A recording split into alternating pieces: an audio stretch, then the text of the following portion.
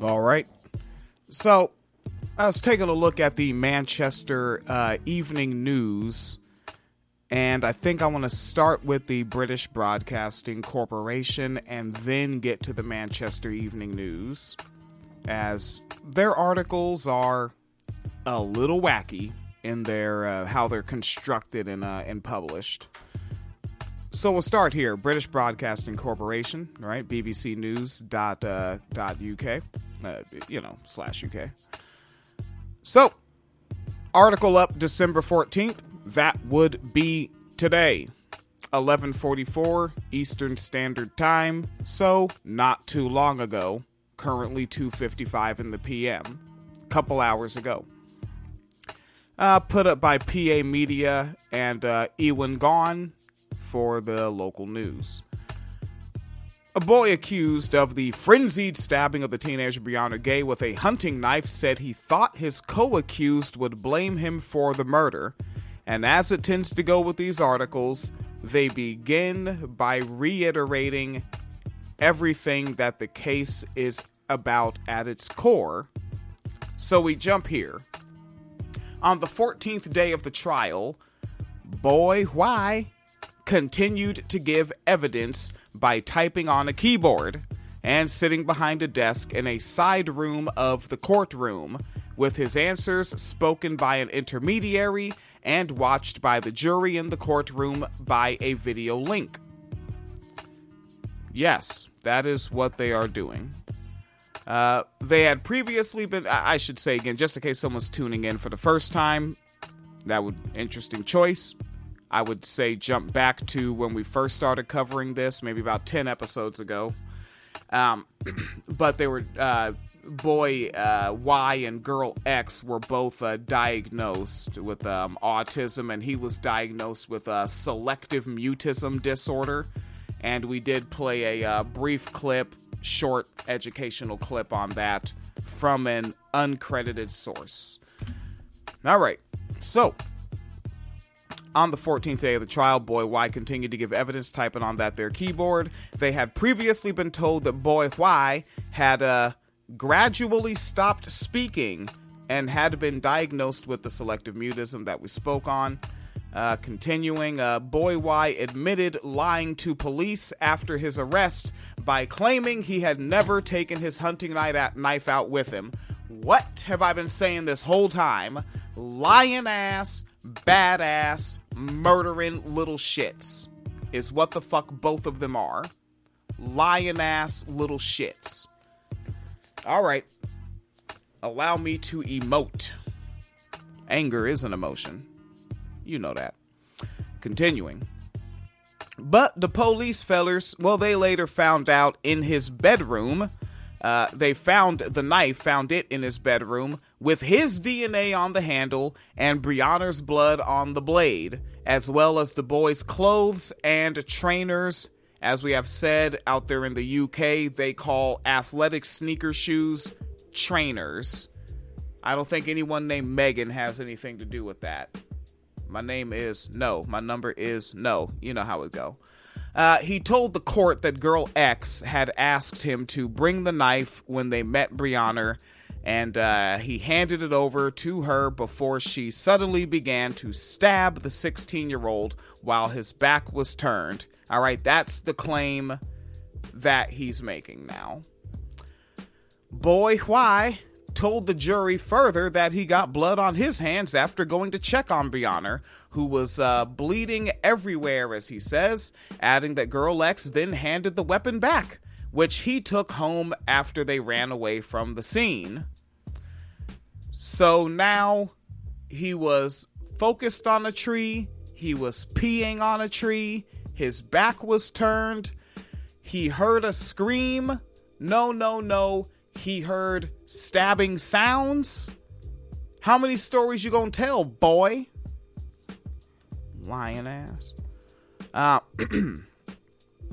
Girl X claims that Boy Y carried out the stabbing while her back was turned. This is the plan.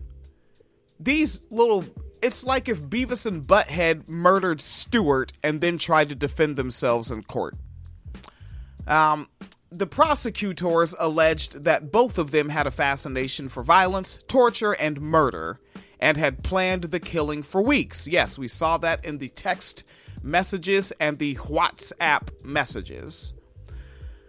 The prosecuting attorney, Brianna here of the King's Counsel, questioned Boy Ghey on if he was worried his accused might betray him or tell on him for killing Brianna with her.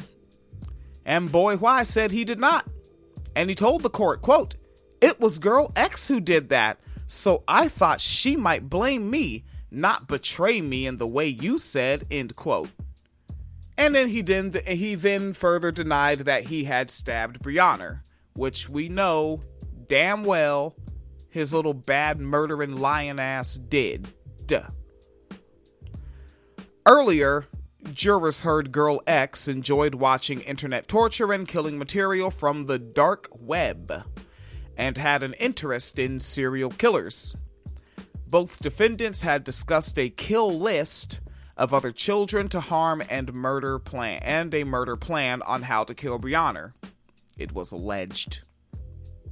Even though we've seen a published photograph of a part of a written out plan that Girl X wrote with her handwriting in blue ink on what appears to be college-ruled paper.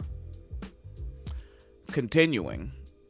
Girl X has said this was just a dark fantasy, and Boy Ghey said he never thought any of it was serious, so he went along with her. All right, kind of reiterating the previous day of coverage. So the prosecuting attorney, Ms. Here, questioned Boy Ghey, saying, quote, "Having seen Girl X stab Brianna, were you frightened at all?" And Boy Ghey responds, quote, "I do not know what the feeling of fear feels like physically," end quote.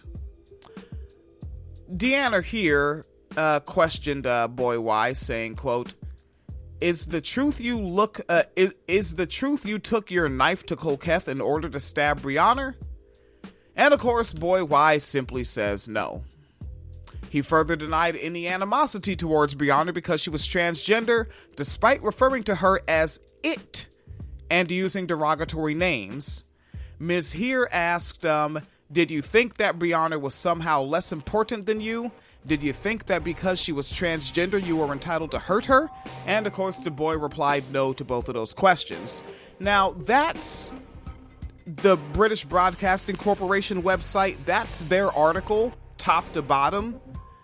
And I think that we get enough useful information to where we don't really have to go to the Manchester Evening News. But guess the F what? I'm going to get this one uploaded as sort of the pre-up, and then I'm going to get about the rest of my evening because I am tired. I'm a person still. I'm still a human being trying to do these shifts in these programs. And I will come back and do the Manchester Evening News coverage, which is more like line by line, minute by minute, actually recounting the trial as if almost like a, what is the word? Stenographer? Let me check myself in real time on that one. It's the word stenographer. Stenographer. Is that how you spell it? It's a person whose job it is to transcribe speech in shorthand. Yeah, sure. Yeah, like that. Like the Manchester Evening News is more along those lines with how they cover this. So we'll get this one up, but we are going to follow up with the exact same day of trial, but more in depth in the episode following this one. All right, we're sticking with this. And furthermore, when I was doing show prep, you know, I'm a horrible driver, so I'm in the passenger seat reading the article on the way home from the factory shift. And I noticed that at the end of that one, an attorney said they're closing their case, which in American colloquialism is like saying, and, you know, it's over, you know, trial's over and we have a verdict. But it seems that the way they use the language closing the case out there means there will be no more questioning of Boy Ghey and no more making arguments. and now it's time for the jury to deliberate. To my understanding, that's what they're going for there, with how they use the language out in the UK. Alright? So folks, please be as safe as possible wherever you are. This is a short, quick, brief upload.